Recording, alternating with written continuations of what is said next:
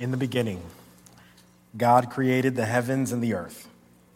Now the earth was formless and empty.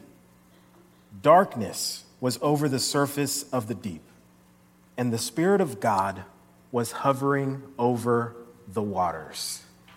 And then God said, "Let there be light."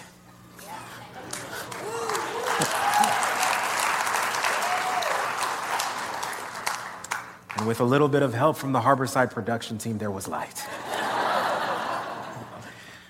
Days 2, 3, 4, 5, and 6, God creates a rhythm. He gets into the rhythm of speaking everything into existence. And the chorus, the repeated theme of what he says is, "Let there be." So let there be atmosphere. Let there be birds in the sky. Let there be creatures on the ground. Let there be the ocean. Let there be stars. Let there be moon. Let there be the sun. And then God changes the rhythm. God creates man, and he creates man totally different than he created everything else. And we read about this in Genesis chapter 1 and verse 27. It says this, "So God created mankind in his own image. In the image of God, he created them. Male and female, he created them." So God created mankind in his own image. If you missed that, in the image of God, he created them. If you missed that, male and female, he created them. And then as we read a little further in chapter 2 and verse 7, it says this, "Then God formed a man from the dust of the ground and breathed into his nostrils the breath of life, and the man became a living being." Everything else he spoke into existence. But with man, he formed him, molded him. His creative inspiration was himself. He created man, male and female, in his own image and in his own likeness, and then breathed into his nostrils, and man became a living being. Now, what's really interesting is man's first job. One of the first things that God tells man to do, we find in chapter 2, verse 19. It says, "Now out of the ground the Lord had formed every beast of the field and every bird of the heavens and brought them to the man to see what he would call them. And whatever the man called every living creature, that was its name." So man's first job was to speak. Man's first job was to name all of the animals. So when God brought one of his creations to Adam, he said, "Adam, what would you call this creature?" And Adam said, "Oh, that's a tiger." And okay, it's a tiger. We will call this a tiger. And then God brought another creature and he said, "Adam, what would you name this animal?" And Adam said, "Oh, that's a giraffe." Giraffe? That's a cool name. All right, giraffe. And that was that creature's name. And then God said, "Adam, what about this one? What would you name this one?" And Adam said, "Oh, that's Bigfoot."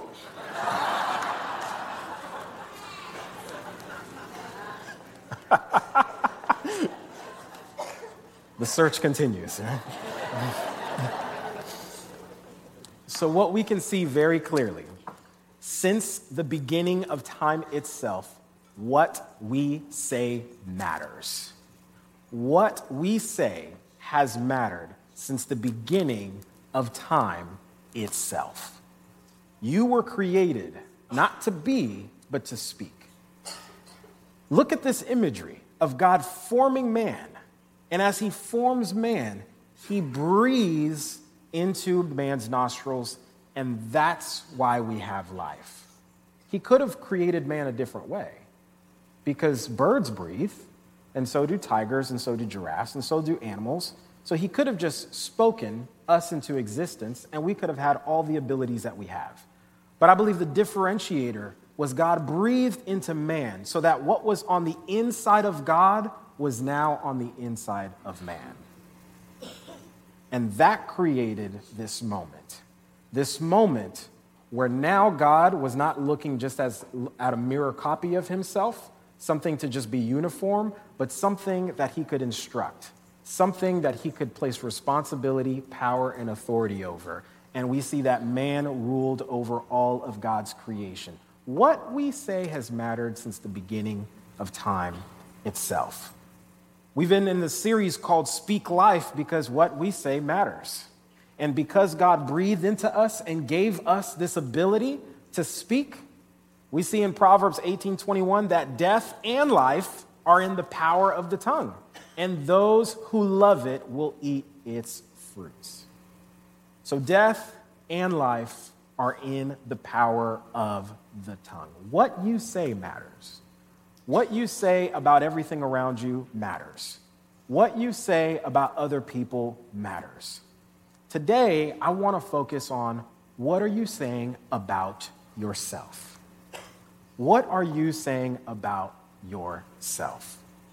We've been in this series and we've explained how we speak death. And over the last few weeks, Kurt has given several examples on how we speak death and has also led us into how we speak life. Today, I want to maybe go a step further in the how, in the practical of how do we speak life over ourselves. If we were created in the image and the likeness of God, how do we speak life over ourselves? I believe the answer to this is found in a couple of different places, but I believe there's no greater example of this than Jesus himself. If you want to talk about someone who made an incredible impact over the course of their life, if you want to talk about someone who bore the best possible fruit, if you want to talk about the most successful man there had ever been, it is Jesus. And Jesus, with all the power and the authority, he was performing miracles. He was raised from the dead. Because of what Jesus has done, you and I do not have to fear over where we're going to spend eternity. If we go to Jesus, we will have eternal life. Incredible impact in 33 years of life. But this is what Jesus said about what he says and what he does. John chapter 12, verse 49. For I, this is Jesus speaking, have never spoken my own initiative or authority, but the Father himself who sent me has given me a commandment regarding what to say and what to speak. Jesus, the most successful man there has ever been, who had all power and all authority, did not say or do anything that God hasn't told him to do, or God hasn't shown him to do. Jesus understood that what he says matters. And nothing he said and nothing he did was against what God had told him to say or do. I think this is important for us to know. It's important for us to know what God has said about us so that we can repeat what God has said. We can use the Jesus model of success. We can use the Jesus model of speaking life. And I believe that's the differentiator between speaking life and I guess you could call it toxic positivity. A quick example of what I think toxic positivity might be is maybe it doesn't happen in your workplace, maybe it's happened in another place, but do you know that person that comes into work and they look real tired, they've got a fever, they've got a headache, runny nose, they're coughing, they're sneezing, didn't get any sleep last night, and you're like, hey man, are you sick? Nope, I'm great, I'm awesome. Hey, I think you should take some Dayquil or something like that, just take the rest of the day off, right?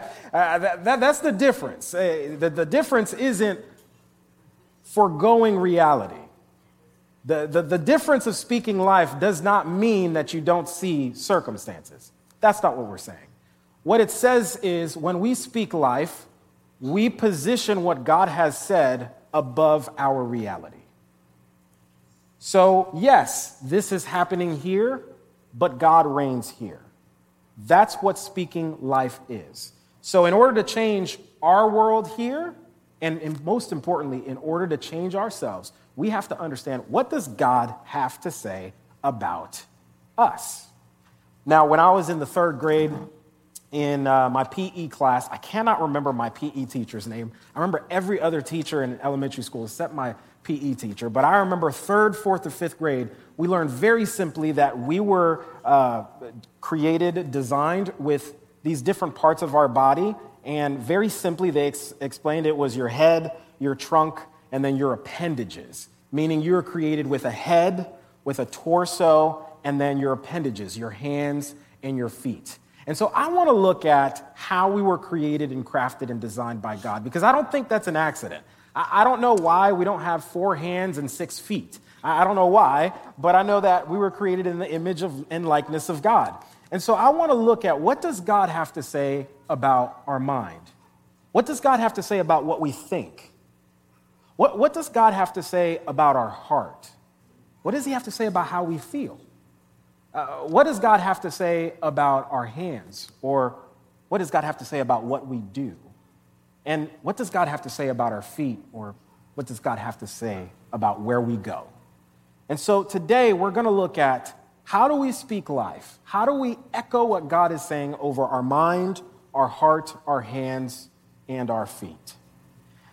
Now, we were just singing a few worship songs today, and our worship team did an absolutely incredible job with the interns who led this whole Sunday morning, which is amazing.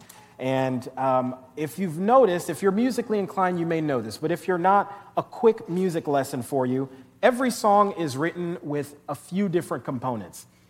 I would argue to say the most important component of the song is what's called the chorus. The chorus of the song is the most repeated part of the song. So if you have a theme that you're writing a song in, your chorus is going to repeat that theme over and over and over again. So one of our original songs that our team wrote is called Yahweh. So what was the chorus of Yahweh? Yahweh, Yahweh, Yahweh, Yahweh, Yahweh, Yahweh. That's the chorus of the song. So when you think about that song in a few days, you're going to think about Yahweh. All right, that's why it was written. So the chorus is the most repeated part of the song. If I were to take a microphone and a recorder, and I set it to 24-hour continuous recording, and I sat it next to you, and it was around you for 24 hours a day, 7 days a week, what would be the chorus of your life? What would be the chorus of what you're saying over yourself? What would be the most repeated thing that you say over your mind, over your heart, over your hands, and over your feet? You see, I believe today we are going to learn how to sing the song of the Lord. As he created everything and he spoke everything into existence, he created it with a rhythm. Let there be light. Let there be sun. Let there be moon. Let there be stars. I believe God was singing everything into existence, breathed into us so that we can then echo this chorus over what he has said about us. So let's first take the mind. Let's take the mind. And the mind is a very interesting thing. And for the medical professionals in the room, I understand that feelings and emotions aren't necessarily in the heart, but maybe more so in the mind with the amygdala and all that stuff. Just bear with me, okay? Just say we're using this as an illustration kind of thing, all right? So when we look at the mind, what I want to talk about specifically here is your thoughts. Are you struggling with your thoughts? Are you struggling with anxiety? Are you struggling with fear? Do those things weigh you down? You know, what's very interesting is, and Kurt said this, but I watch the news, and Kurt said he watches the news as well too. We read newspapers. We want to know what's going on. We believe that's very, very important. Now, we can't let that drive us, though. We really can't let that drive us because, again, God has to be the ultimate authority. But you know what's interesting is if I watch something on the news at night, let's say, and then I wake up the next day as I'm going throughout my day, I can usually tell which news channel people were watching because that's what's coming out of their mouths all day the next day. What are you repeating? What's the chorus of your life? What is the chorus over your mind? Because if I'm honest, if we look at our society, if we look at what's going to grab your attention, if we look at how we get better ratings with clicks on social media and also views and viewers on all media channels, we understand that fear sells. Fear sells. And so if you're here and you have a clouded mind, and maybe you've been struggling with fear that has gripped your mind. There is a promise of Scripture that I want to remind you of. And it says this in 2 Timothy chapter 1 and verse 7. It says, "For God has not given us a spirit of fear, but of power and love and of a sound mind." For God has not given us a spirit of fear, but of power and love and a sound mind.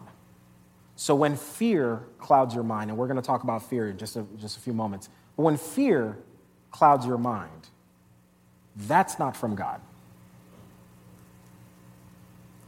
When fear enters into your mind, that's not from God. What's from God is power, is love, and it's a sound mind. When your mind is filled with power, that's from God. When your mind is filled with love, that's from God. When your mind is sound, that's from God. So what do we do? What are we supposed to say over our minds? What God has said over our minds. As image bearers, we don't have to be consumed or distracted by what we hear. You were designed with a sound mind. God's original intention for you is that you would have a mind that is not clouded by fear or anxiety, but it would be peaceful, full of power and love, and it would be sound. And so that's the head, but what about the heart? As we go to the torso, and let's talk a little bit about the emotions that we feel. And I want to get specific here, because if we're honest, over the last few years, many of us have experienced great loss. And sometimes it's very difficult to go through seasons of mourning. Sometimes it's incredibly hard to look beyond pain. Many of you in this room and online, over the last few years, you've experienced the loss of a mom, a dad, a grandma, a grandpa, a loved one, a friend, even a child. And I want to be careful, because the promise of God is not that you can grit your teeth and get past it. I think there have been people who have mistaken this, and in hopes of giving you positive feedback, they haven't spoken life. You weren't designed to grit your teeth and endure this. Let me say it in a different way. There's this pastor who I've been watching for about 11 years now. Around 2011, I started watching his sermons, and his church and his ministry has just ballooned. It's gotten a global exposure, and it's been incredible what God has done. And they've experienced so many miracles and so many testimonies, doctor-confirmed miracles in their church. It's been absolutely amazing. Well, the lead pastor and his wife were the ones leading the church, and they'd been married for 49 years. And a few years ago, she was diagnosed with cancer. And so everything about what she was doing in her diet, health, exercise, absolutely top-notch, the best you can do. And they were compounding that with prayer. And he even called on the whole global church, hey, if you have some time, if you don't mind, join with us in prayer, because we're believing for complete healing over my wife. Just a few weeks ago, his wife passed away. And she passed away on a Thursday. And in the midst of the grieving, this pastor got up on Sunday and preached a sermon just 3 days later. And one of the most impactful things, the whole sermon was rich with nuggets, but one of the most impactful things, he said it better than I could ever say it. Fighting through the pain that he was experiencing, he said, the disciples, when Jesus had died, they were in mourning. And when Jesus appeared to Mary and said, tell the disciples I'm alive, she ran and told the disciples, and they did not believe her, because their mourning was so bad. Their grief was so bad. And so sometimes, if we're not careful, our mourning will lead us to unbelief. But here is the promise of the Scriptures. Matthew 5 and verse 4. Blessed are those who mourn, for they shall be comforted. The hope for you today is that you can mourn with hope. I want to be clear because I think sometimes well-intentioned people, Christians, maybe even pastors, have sometimes made those of you who are mourning feel like because you're grieving and because you're sad, that you've lost your faith. And I just don't see that in Scripture. If you're looking for a memory verse, one that I learned very quickly was John 11:35. It's the shortest verse in the Bible. 2 words, Jesus wept. If you read the full chapter, the reason why Jesus wept is because someone he loved, Lazarus, had died. And he knew Lazarus was sick and about to die, and everybody was saying, Jesus, we need you to come here and heal him. He says, I'm coming. And then Lazarus died. Now, Jesus still resurrected Lazarus, and Lazarus was fine. But before he did that, Jesus wept. Full of faith, full of power, the Son of God wept for Lazarus and then raised him from the dead. You're not sinning if you're mourning. You haven't lost your faith if you're mourning. The lie that may have been crept into your mind is that you can't have hope in your mourning. I'm here to tell you that you will be blessed as you mourn because you will be comforted. So as you're mourning, you speak life over your heart that God will comfort me. God will comfort me. Lord, I receive your comfort. So as image bearers, even as you mourn, you were designed with a heart that will be comforted. Now let's talk about the hands. We've talked about the mind. We've talked about the heart. Let's talk about the hands. And I think this represents the things that we do. Full disclosure here. In high school, I could be motivated to do the things that I really love doing. And then there were other things that I just wasn't really that motivated to do. My room being clean was not a high priority for me when I was in high school. That wasn't something that I woke up every day to hope to achieve. And then there were some classes, some subjects that I loved. You didn't have to tell me anything. I knew everything. I was attentive. I did all my homework because I loved it. But then there were some other subjects that were just really rough and tough. And so there have been a couple of times where I woke up in the morning and I had a test that day and I didn't study the night before. And so you wake up bowing at the feet of Jesus. And speaking life doesn't mean that what you do is you wake up in the morning. Let's say if I was trying to speak life over my hands, I don't get up that morning and say, hands, you will select the correct answers and the correct answers only. Hands, you will not waver to the left or to the right, but you will be straight and on this narrow path. Hands, you will remember what year Johann Gutenberg invented the printing press. Hands, you will select only the right. That's not what we're talking about here. That's not what we're talking about here. What we're talking about is a posture. Here's what I'm talking about. Psalm 128, verse 2 says this. This is an incredible promise. You will eat the fruit of your labor, the work of your hands. Blessings and prosperity will be yours. But that's verse 2.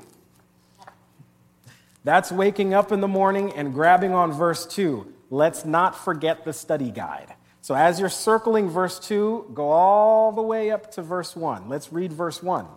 Blessed are all who fear the Lord, who walk in obedience to him.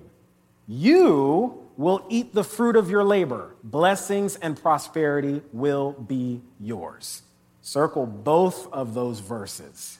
What is it saying here? If I was here, I would say I'm a bit of a cynic sometimes. I'm on the edge of a cynic. So if I'm sitting here in this room, I'm at this point in my mind, I'm like, this preacher doesn't know what he's talking about. He just said God did not give you a spirit of fear. And then now he's saying, blessed are you if you fear the Lord. What's up with that, right?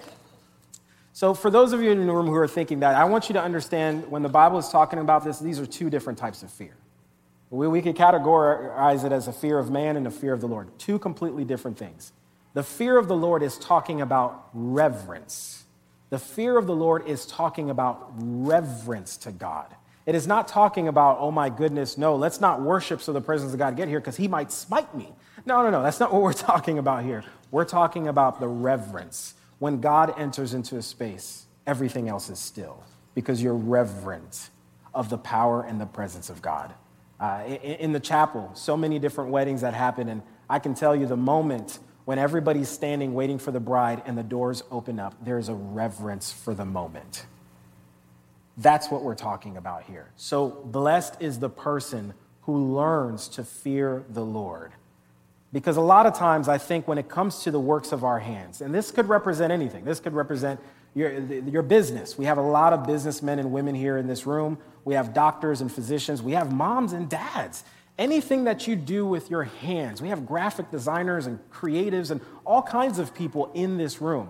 The works of your hands. I think a lot of times what we've done is we've thought that success, and we've heard that success is what we can do with our hands this way. What the scriptures tell us is that you will be blessed and prosperous if you can learn to posture your hands this way. Blessed is the person who fears the Lord, who walks in obedience to him. You will be blessed. You will be prosperous. You see, what does God have to say about our hands? What God has to say is that there is an order in how we work. We go from worship to work. We don't start at work and then try to worship. No. I wouldn't start your day without worship. I wouldn't walk into your office until you worshiped. I wouldn't do anything. I wouldn't wake your kids up out of bed until you worshiped.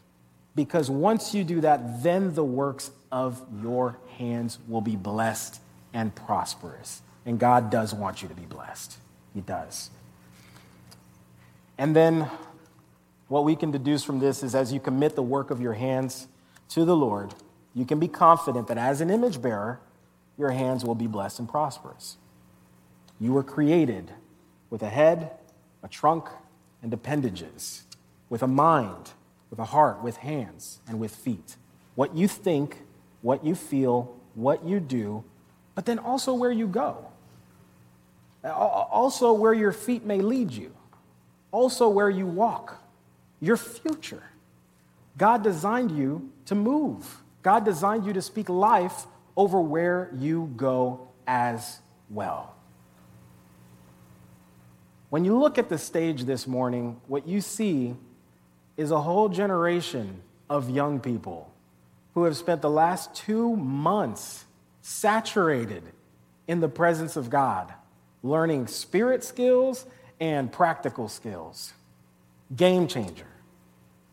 I think a lot of times what keeps us and what trips us up when we talk about our future is probably the things that we heard when we were their age and younger.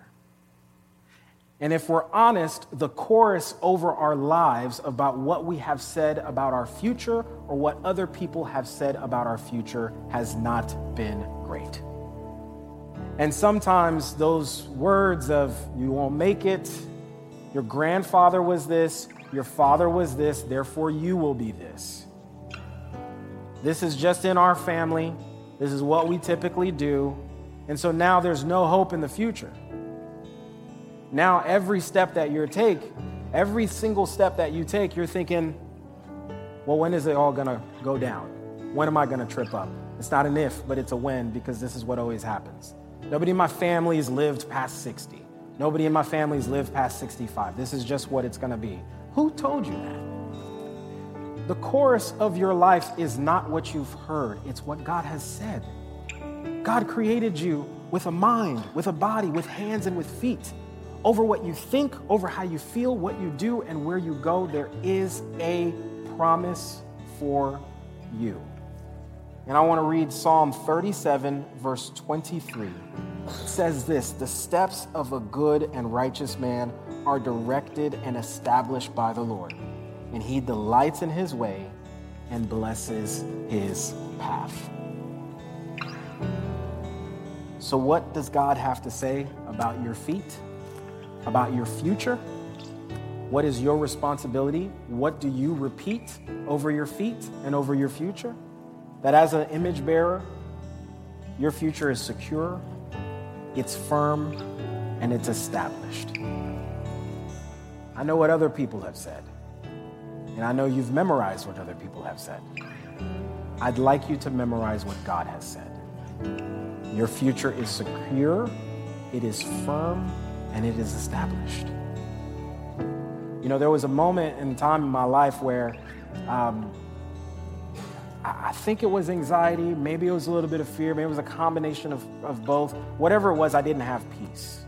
And as I would think about something to come, all I would think about is what could go wrong and what could not work out. And one time I was just in my secret place time praying, and I believe God spoke to me. And I believe he whispered in my ear, and I believe what he said was, well, what if it all works out? I had never considered, well, what if it all works out? Now, that's a very simple thing and a very simple phrase, but I know for some of you in this room, that might be the game changer. That may be the difference from today and tomorrow, is meditating and speaking over your feet, what if it all works out? Yeah, I know what could happen if it does, but what if it does? I think that's the moment, and that's the point that we pray. And that's the moment and point that we worship. I believe we worship from that place.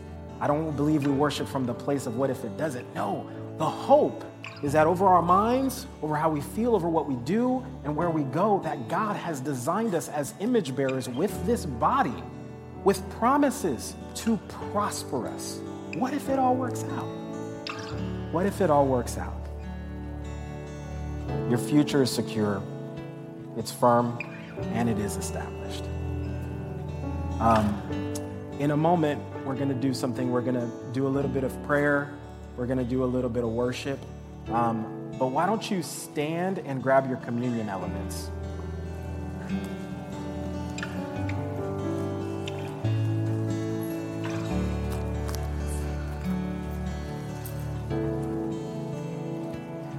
And we're going to take communion first. And then we're just going to spend a little bit of time to repeat the chorus over ourselves.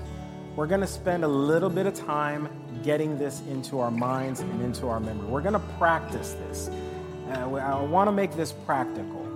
I want you to walk out today. The hope and the goal, what I've been praying for, is that you would walk out today with a simple step, even something that you can repeat, something that you can do. But when we think about communion, when we think about what Jesus has done, and when we think about his body, and when we think about his blood, the crown of thorns on his head, over his mind, the lashes on his torso, his pierced side, when we think about the nails in his hands and the nails in his feet, over what you think, how you feel, what you do, and where you go, Jesus died so you can have hope. So as we take the bread, let's remember that in all those areas of our life, our promise is peace and with hope because of Jesus. And as we take the juice that represents his blood, the Bible said that he was so beaten that he was unrecognizable. And I personally believe that's because he took on the form of all of us. And his blood covered all of our sin. And so as we drink, let's remember this promise.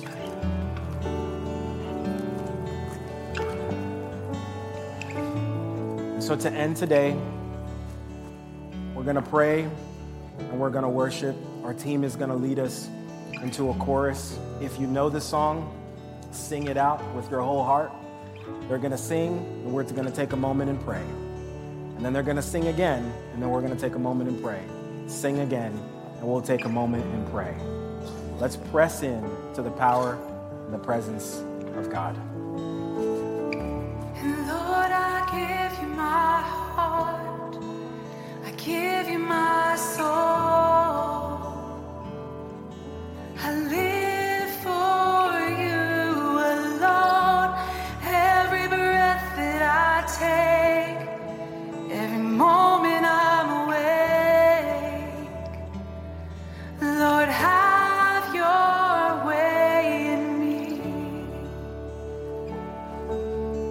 over your mind. God chose to not just speak your mind into existence, but to mold it. And I believe in this moment, He is saying, let there be life over your mind.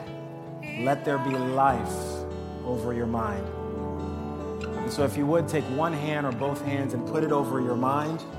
In this moment, Lord, we are asking that over the mind of the people that are here, specifically an individual, I pray that there is peace. I pray that there is calm. I pray that there is hope. I pray, Lord, over the mind that there is a sound mind spirit that is flooding this place. I pray that there is a spirit of power that is invading the minds. I pray that there is a spirit of love that's invading the minds. In Jesus' name, let's sing. And Lord, I give you my heart. I give you my soul. I live for you alone. Every breath that I take, and every moment I'm awake.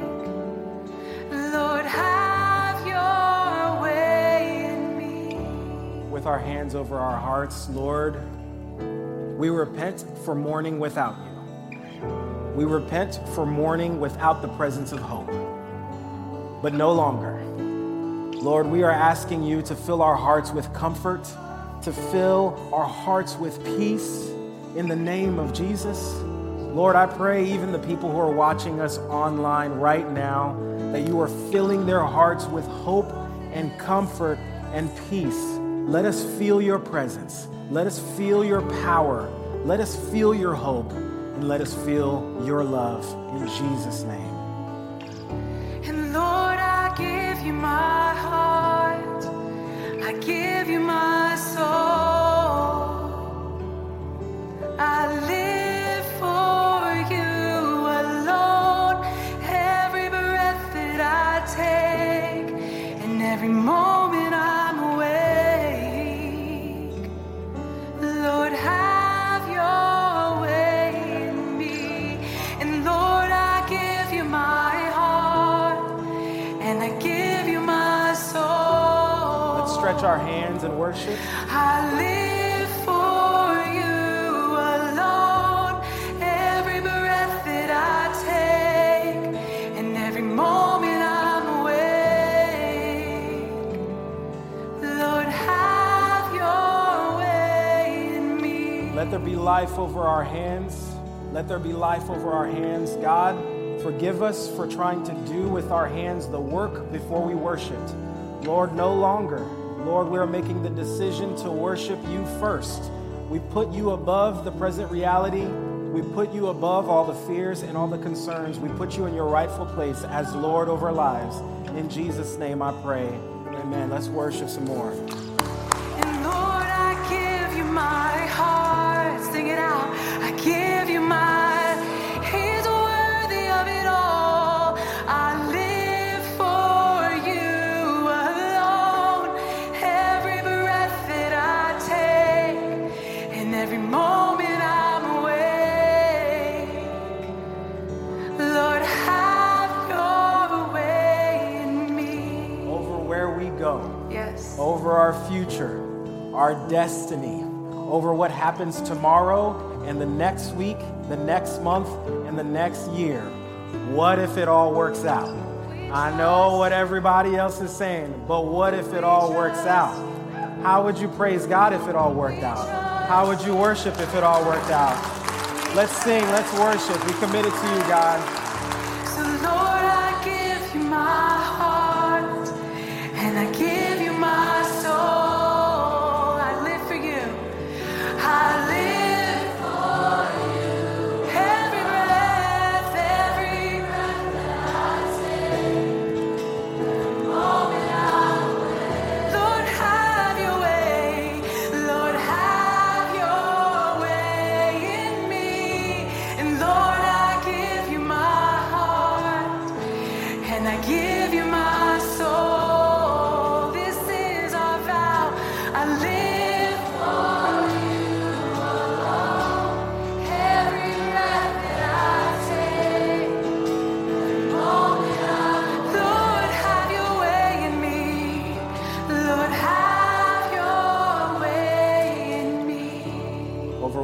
think, over what we feel, over what we do, and over where we go.